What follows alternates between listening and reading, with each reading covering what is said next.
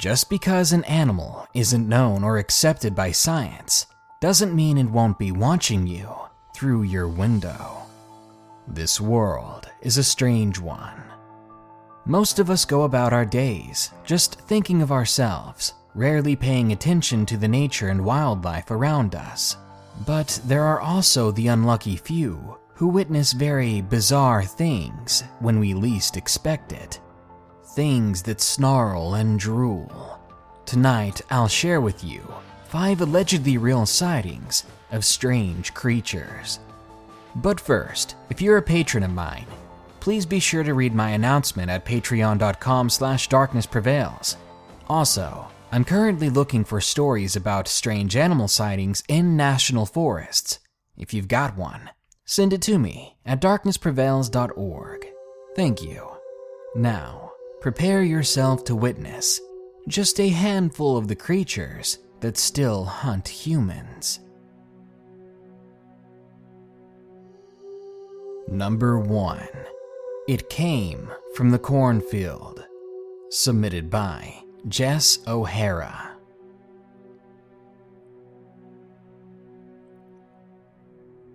This happened just the other day. I'm 26 years old, living with my parents. You can make all the snide comments you want about that, but that's just how my life ended up.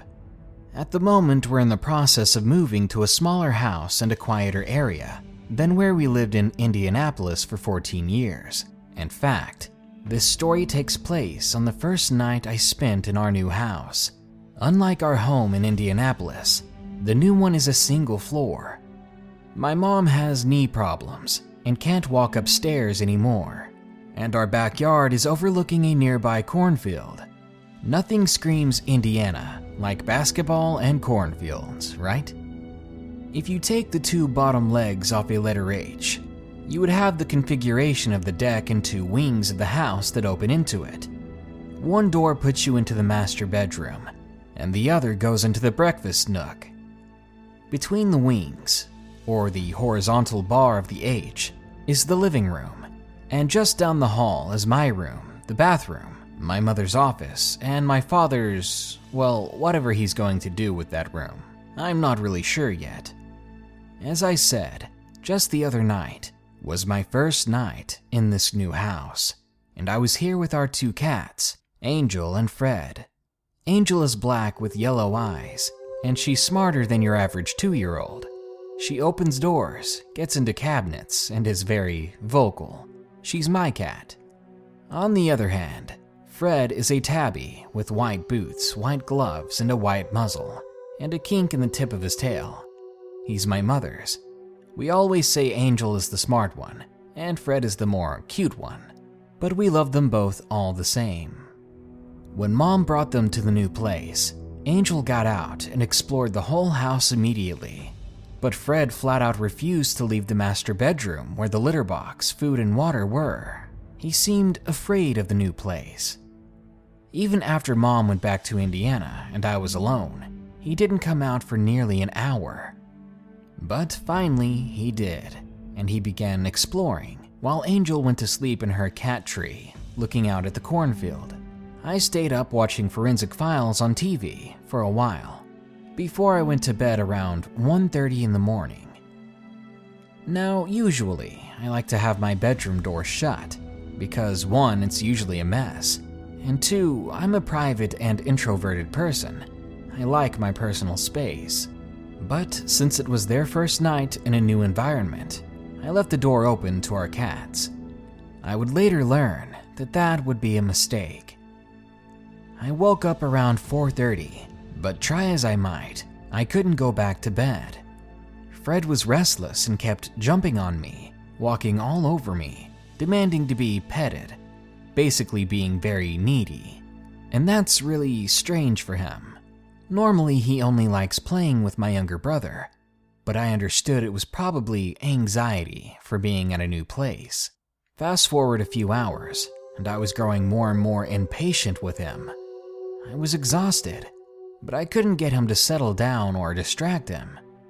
Finally, I took my pillow and my blanket, and I went to sleep on the living room floor in the hopes that he would finally calm down. Thankfully, he did. In fact, the little stinker wormed under the blanket, plopped down by my knees, and went right to sleep. That's just cats for you. By this time, it was about 6 in the morning, and it was beginning to get light outside. Only the windows in the master bedroom and breakfast nook have blinds because they have an eastern view, so the ones in the living room were bare and wide open. As I started to drift off, I began to hear something outside. After the noise of Indianapolis, it was almost silent out here, and over the time that I'd been awake trying to sleep, I had learned that that was normal here. But this sound that I was hearing now, this wasn't natural. For whatever reason, the sound put me on edge, and I could taste something metallic in my mouth. I tried to tell myself to not be so paranoid, that there was probably a natural explanation. There always was, right? Maybe we had coyotes, and they were running through the corn. Maybe the neighbor's dog had jumped the fence and was sniffing around. I tried to empty my mind of fear and paranoia, so I could finally sleep. Click, click, click. It sounded like claws coming up on our deck. I've done enough dog sitting to know what canine claws sound like, and I relaxed a little, thinking it was in fact the neighbor's dogs. I tried not to kick Fred as I got comfortable on the floor. Click, click, click. I pulled my blanket over my head, trying to block out the noise and the dawn as it started to light up the room. But that didn't last long before I turned over again. As I did, I could see the outline of the window on the wall. The light was red, a rather nice color, I thought. I was finally beginning to drift off, and I watched that red square of light as my eyes closed. I kept them shut for a few seconds, then opened them again, and every time they would get heavier. Tap, tap. The red light was blotted out by something big. The room even visibly darkened around me, and Angel jumped down from her perch and under my blanket with her brother. Neither of them are particularly snuggly, so I looked up to see what had scared her so bad. I almost wish I hadn't. Now I've read my fair share of stories, of the different ghost stories of different cultures, but nothing I've read or researched could have prepared me for this, because I've never heard of anything like it. The creature outside the window was bipedal and unnaturally thin. It stood in profile to me, but to my horror, it seemed to be trying to look into the master bedroom where there was a door. The animal had antlers like a deer, and I seem to remember they were 6 or 8 points, though I can't swear by it. Its back was bowed as it hunched over, and the eye I could see, it seemed to have a blue glow about it. The entirety of its body was bald, pale as the moon, with a mottling of gray across its back like old wounds. Its face was long and to a point, with a starkly outlined bone structure, and both of its unnaturally long hands were pressed against the door. The source of the tapping noise was the point of an antler hitting the living room window as it tried to look between the slats of the blinds. The creature shifted, and I knew it was about to look into the living room window next. I threw the blanket over my head and stared down at my 2 cats, who were curled up yin and yang roughly level with my knees. The 3 of us cowered there. I could see through the weave of the blanket fabric that same square of light that had first alerted me to its presence, and the shadow stood there motionless, as if watching for any movement inside. I could barely breathe, trying to stay as still as I possibly could. I felt like hours dragged by as I watched with my heart in my throat, with that same metallic taste in my mouth. Finally, the shadow in the window shifted as it began to turn around. Only when it had left the frame of light on the wall did I move. I scrambled up and peeked over to the window at whatever had been watching me. It had made it across the backyard in a few long strides and had just reached the perimeter of the cornfield. I'm a terrible judge of height, being a bit of a shorty myself, but with my best guess, I'd say that creature was over 6 feet tall at the top of its head, and over 7 if you count those antlers. The tops of the corn stalks came to eye level with it. It walked and disappeared into the corn, leaving only swaying stalks in its path. And with that, it was gone. I was both glad and horrified. I had never felt more alone than the second that thing was gone, and I had realized what just happened. Well, tonight my mom is staying in the house too. I'm sleeping in my room with the door shut and the window covered, but I'm still afraid I'll wake up at dawn to a quiet tap, tap, tap. This episode is sponsored by June's Journey. Do you believe in monsters? And given the chance, would you be brave enough to track one down on your own? In June's Journey, people are the true monsters, and you can live the story yourself rather than sitting back and listening to one.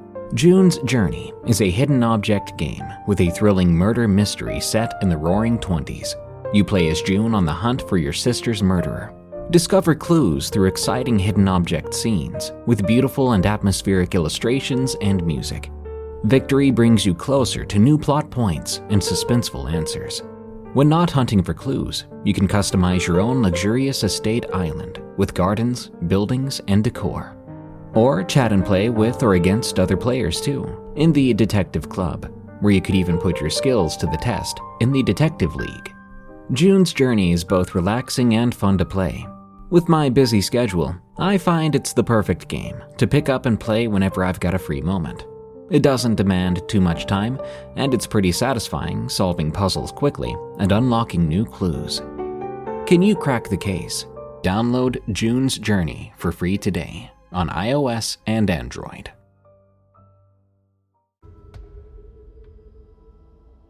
Number 2. The Howler. Submitted by Buckman.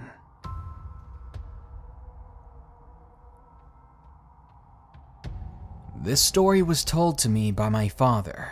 He and I are avid hunters from Maryland, and we are very experienced. Once a year, he and I take a trip to the Smoky Mountains, where we belong to a hunting club. But this time I wasn't there with my father. No, he had gone alone to go bear hunting.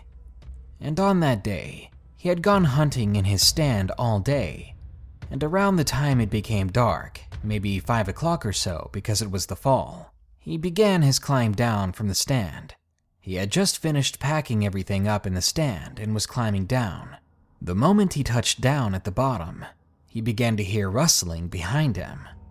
He didn't think too much of it, but once he got up to 50 feet up the hill, he began to hear the sound of a scream or a yell. It was so loud and sudden, it reverberated inside his chest. My dad is over 300 pounds, and he's not easy to scare. He's been in the woods all his life, and I've never heard of him being scared of anything in those forests, until now. Whatever had been screaming at him, it was only 200 yards behind him. He said to himself, "This is how it ends," because whatever was making that sound, it was big, it was angry, and it was screaming at him. But just for a moment, he stopped and he gathered himself. With all the courage he could muster, he began the race for his life. My dad's four-wheeler was more than 40 yards in front of him, and the moment he took off for it, he started to hear something crashing through the woods. It came from the direction of the scream. Somehow, my dad made it to the four-wheeler before that thing could catch him.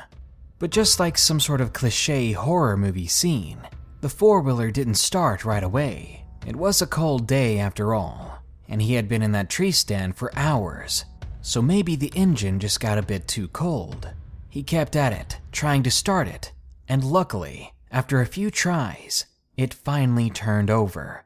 My dad then sped away out of there, back to his camper, 8 miles away. Once back in his camper, he locked all the doors and he called the president of the hunting club. He was still a bit freaked out, but he was very eager to share this story with some of his friends. Well, the president invited him over to his house to talk. So later on, they're having dinner together, and my dad asks him if he's ever heard a sound that he didn't know what it was. The hunting club president then went on to explain that his own father not only heard, but saw things in those very woods. He said he would hear strange screaming coming from every direction, that something big would follow him step by step, and even a few times he spotted a strange upright silhouette that was far too big to be a person. After that night, Dad packed up and went back home. He was relaxed and soon didn't think at all about that experience. But one day, he received a photo from the president of the hunting club. The picture showed a very strange and massive footprint. It was 18 inches long and 5 inches across with individual toes. They put a pipe wrench next to it, and the wrench was only less than half its length. But the worst part about it was where the footprint was found. It was found only a few days after my father left his camp. It was discovered only a few yards away from where my dad had parked his camper. It sent chills up my dad's spine. Still though, hunting was in his blood, and that never stopped him from going back. To this day, he and I still go up to Virginia, and we haven't seen anything strange since. But after hearing his story and seeing the photo myself, you can bet that I'm on edge every time we step foot into those woods. Number 3. The Caribbean Vampire. Submitted by Neymar Jr.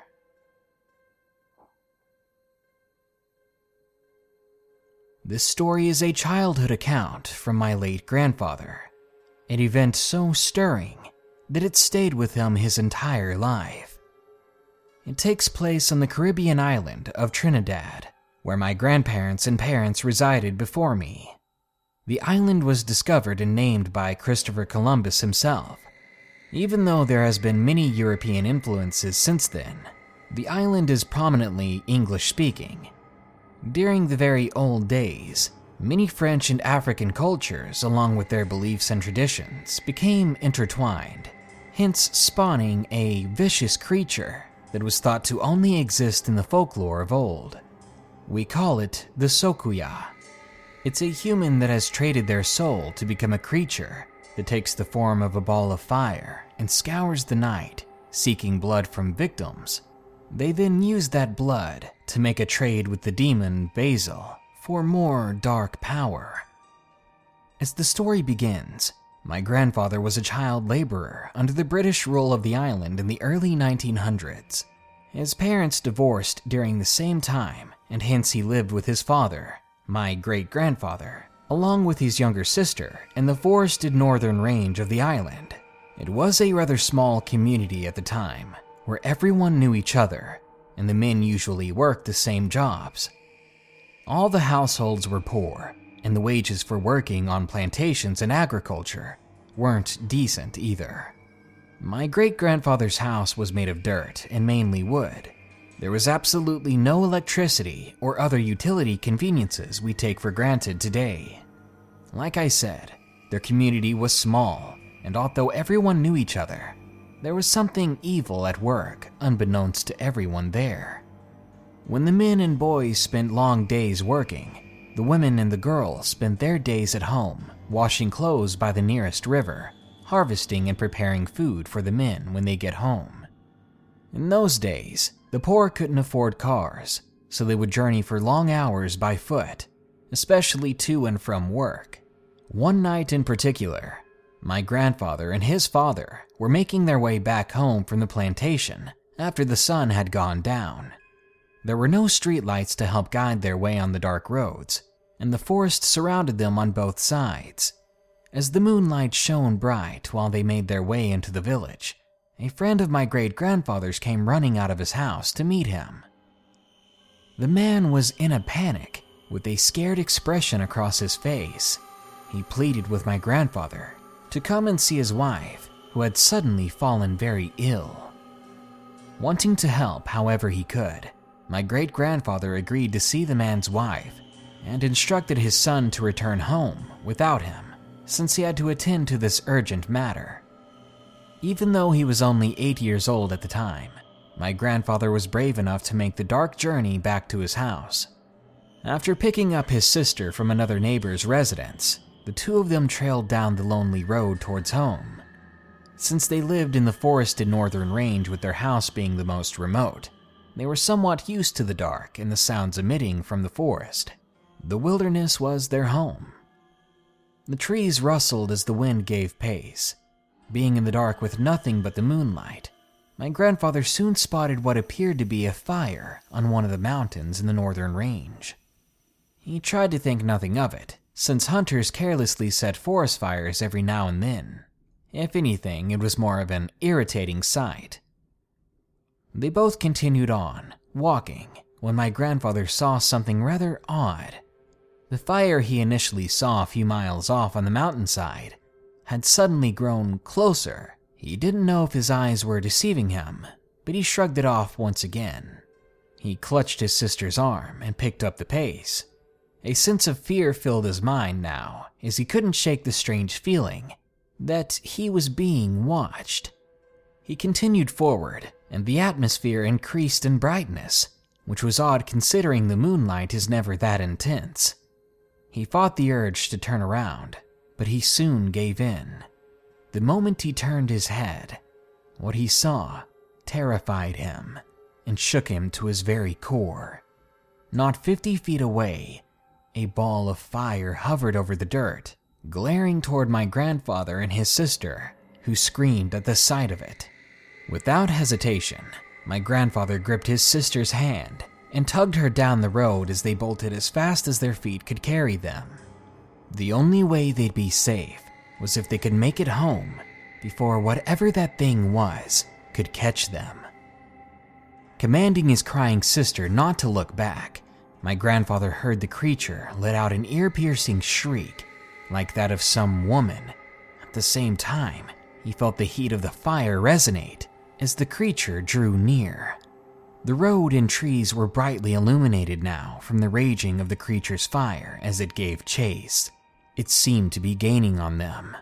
There was no way they could escape this thing, my grandfather thought, but he refused to give up. He ran harder and saw that his sister needed him more than ever at this very moment. If he didn't push harder, his sister wouldn't make it. As the shrieking continued, he felt his heart pounding against his chest. With tears flowing from his eyes, he realized that his fate was sure to be sealed. Just in that split second, everything went silent, and the darkness returned. Everything was normal again. They both ran for another minute or so until they stopped to assess what was happening. With tears and sweat pouring down their faces, my grandfather and his sister reluctantly turned back to look up the dirt road. The creature, the fiery ball, had disappeared, but the sounds of footsteps came echoing down the road instead. For a moment they were scared again, but then they heard the voice of their father and saw the lights of oil lamps in the distance. They ran toward it in sheer relief as they were embraced in the arms of their father, who was now accompanied by a few other villagers that had come in search of them. It wasn't until a few months later that my great-grandfather explained exactly what had happened that night. He told my grandfather that the woman he was asked to see had been drained of blood and had suffered puncture wounds on her arm and leg. The adults of the village knew exactly what the cause was, and that the creature would have still been lurking around that night. That's why, as soon as they knew what was happening, they came searching for my grandfather and his sister, before the Sokuya found them first. When you visit Arizona, time is measured in moments, not minutes. Like the moment you see the Grand Canyon for the first time. Visit a new state of mind. Learn more at hereyouareaz.com. Number 4. Passing the Devil. Submitted by Alex.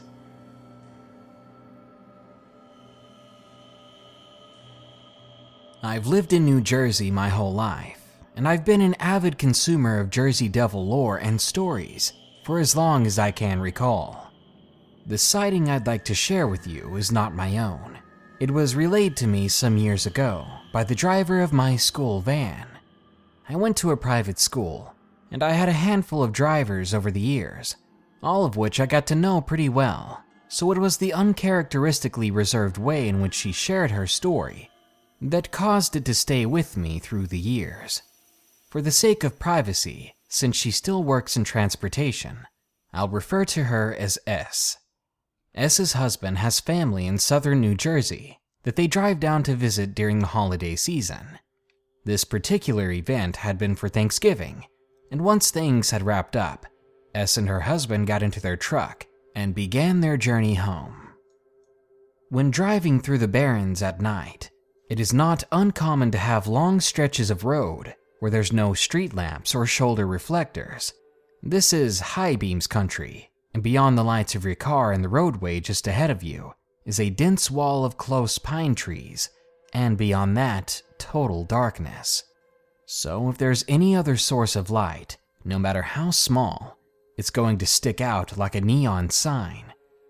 This is what S first noticed from the passenger seat, a bright red point of light on the side of the road. At first, she thought it may have been one of those red reflectors that people in the area used to mark the entrances to their driveways, until she noticed that it was bobbing up and down in irregular fashion. Whatever she was looking at was moving. As the truck quickly caught up to it, the light revealed something moving down the road away from them. Her first impression was that it was a deer, but as they gained on this animal, she realized that everything about it was all wrong and unnatural. She said that the thing had a long tail and moved more like a kangaroo, and as they passed it, S got a clear look at what she referred to as the creature. She said that it was covered in a coat of short, dark brown fur. The body was similar to that of a deer's, but far more slim. Its hind legs were longer than the front, and it had a long tail that swung back and forth as it ran. Its front legs did not have hooves, and gave the fleeting impression of what a deer might look like if its legs ended in primitive hands curved inwards.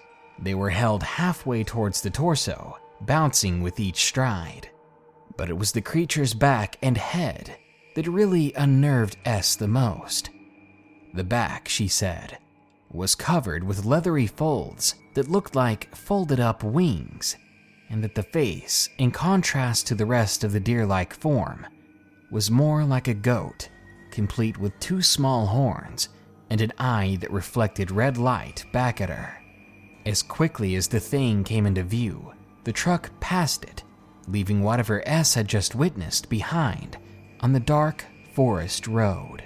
She says that when she looked into her side mirror, she could still see the eyes bobbing in the dark, reflected by the truck's rear lights. She turned to her husband and said, "Tell me you just saw that." And with his eyes still on the road and obviously shaken, he replied, I saw enough." Of the many reports I've heard since that time, S's story still fascinates me because it isn't about an alleged encounter in the woods, or a loud noise heard outside of a tent, or even a shadow passing overhead. No, if this truly was the infamous Jersey Devil, it was behaving more like a natural flesh and blood organism than some supernatural evil boogeyman, like many of the stories portray. Why would something that I'd always been raised to be scared of behave in such a contradictory manner? I guess the reason, like the devil itself, is destined to remain a mystery. Number 5. Devil Beast, submitted by Christina.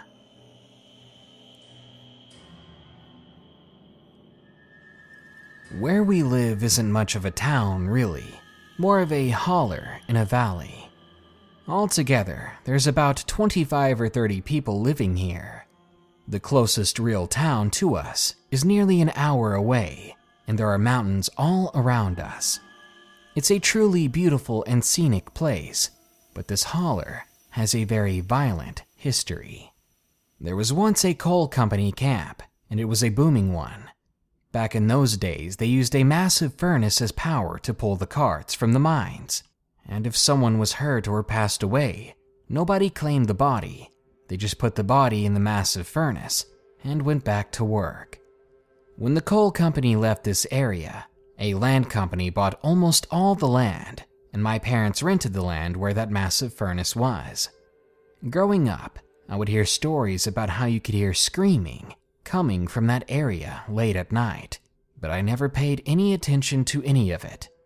The summer I turned 13, I saw something that made me truly believe in God and the devil.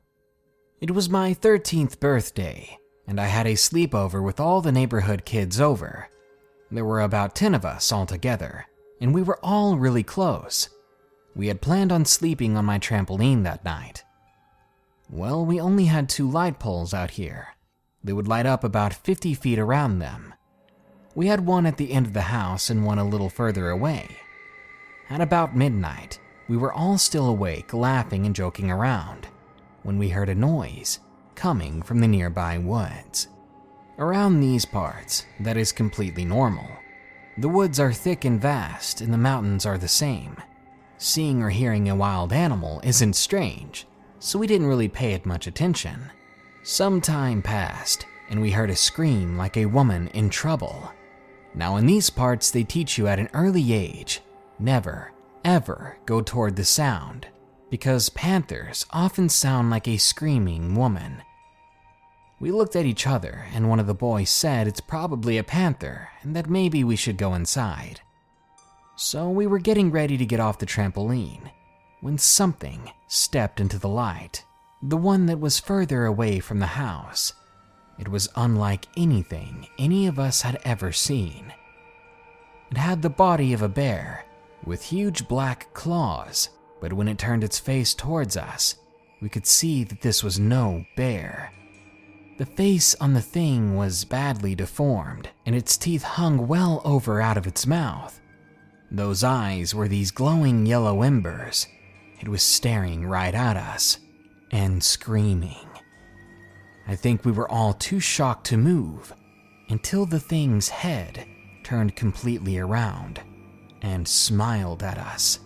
Needless to say, we all bolted off that trampoline and were fighting each other to get inside the house.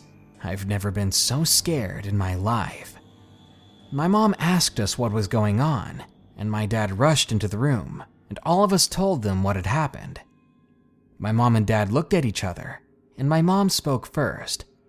She said that her grandma had told her of a devil beast that wandered these very mountains, but nobody had ever seen it. She was told that it was half demon, half animal, and preyed upon the weak or the evil. We all looked at each other in disbelief.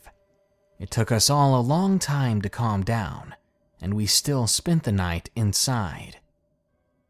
The next day, when everyone went home, I showed my dad where I'd seen the creature, and when we walked out to the second pole, there was a massive claw mark going down it, starting up 7 feet high.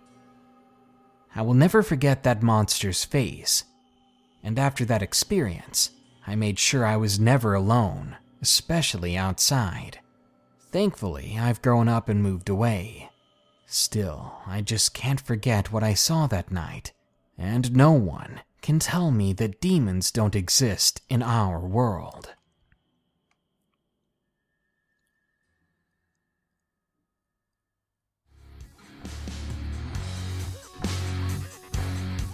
Even hundreds of years from now, we will see strange and unexplainable things in our world or worlds. Nature is constantly changing, evolving, and you never know what new animal or unseen creature might stumble across your path. If you do see something like that, you might want to give it some room or leave it alone. These creatures are as mystified by you as you are of them. which means they don't yet have a reason to be scared of you. And when animals aren't scared of people, people become food.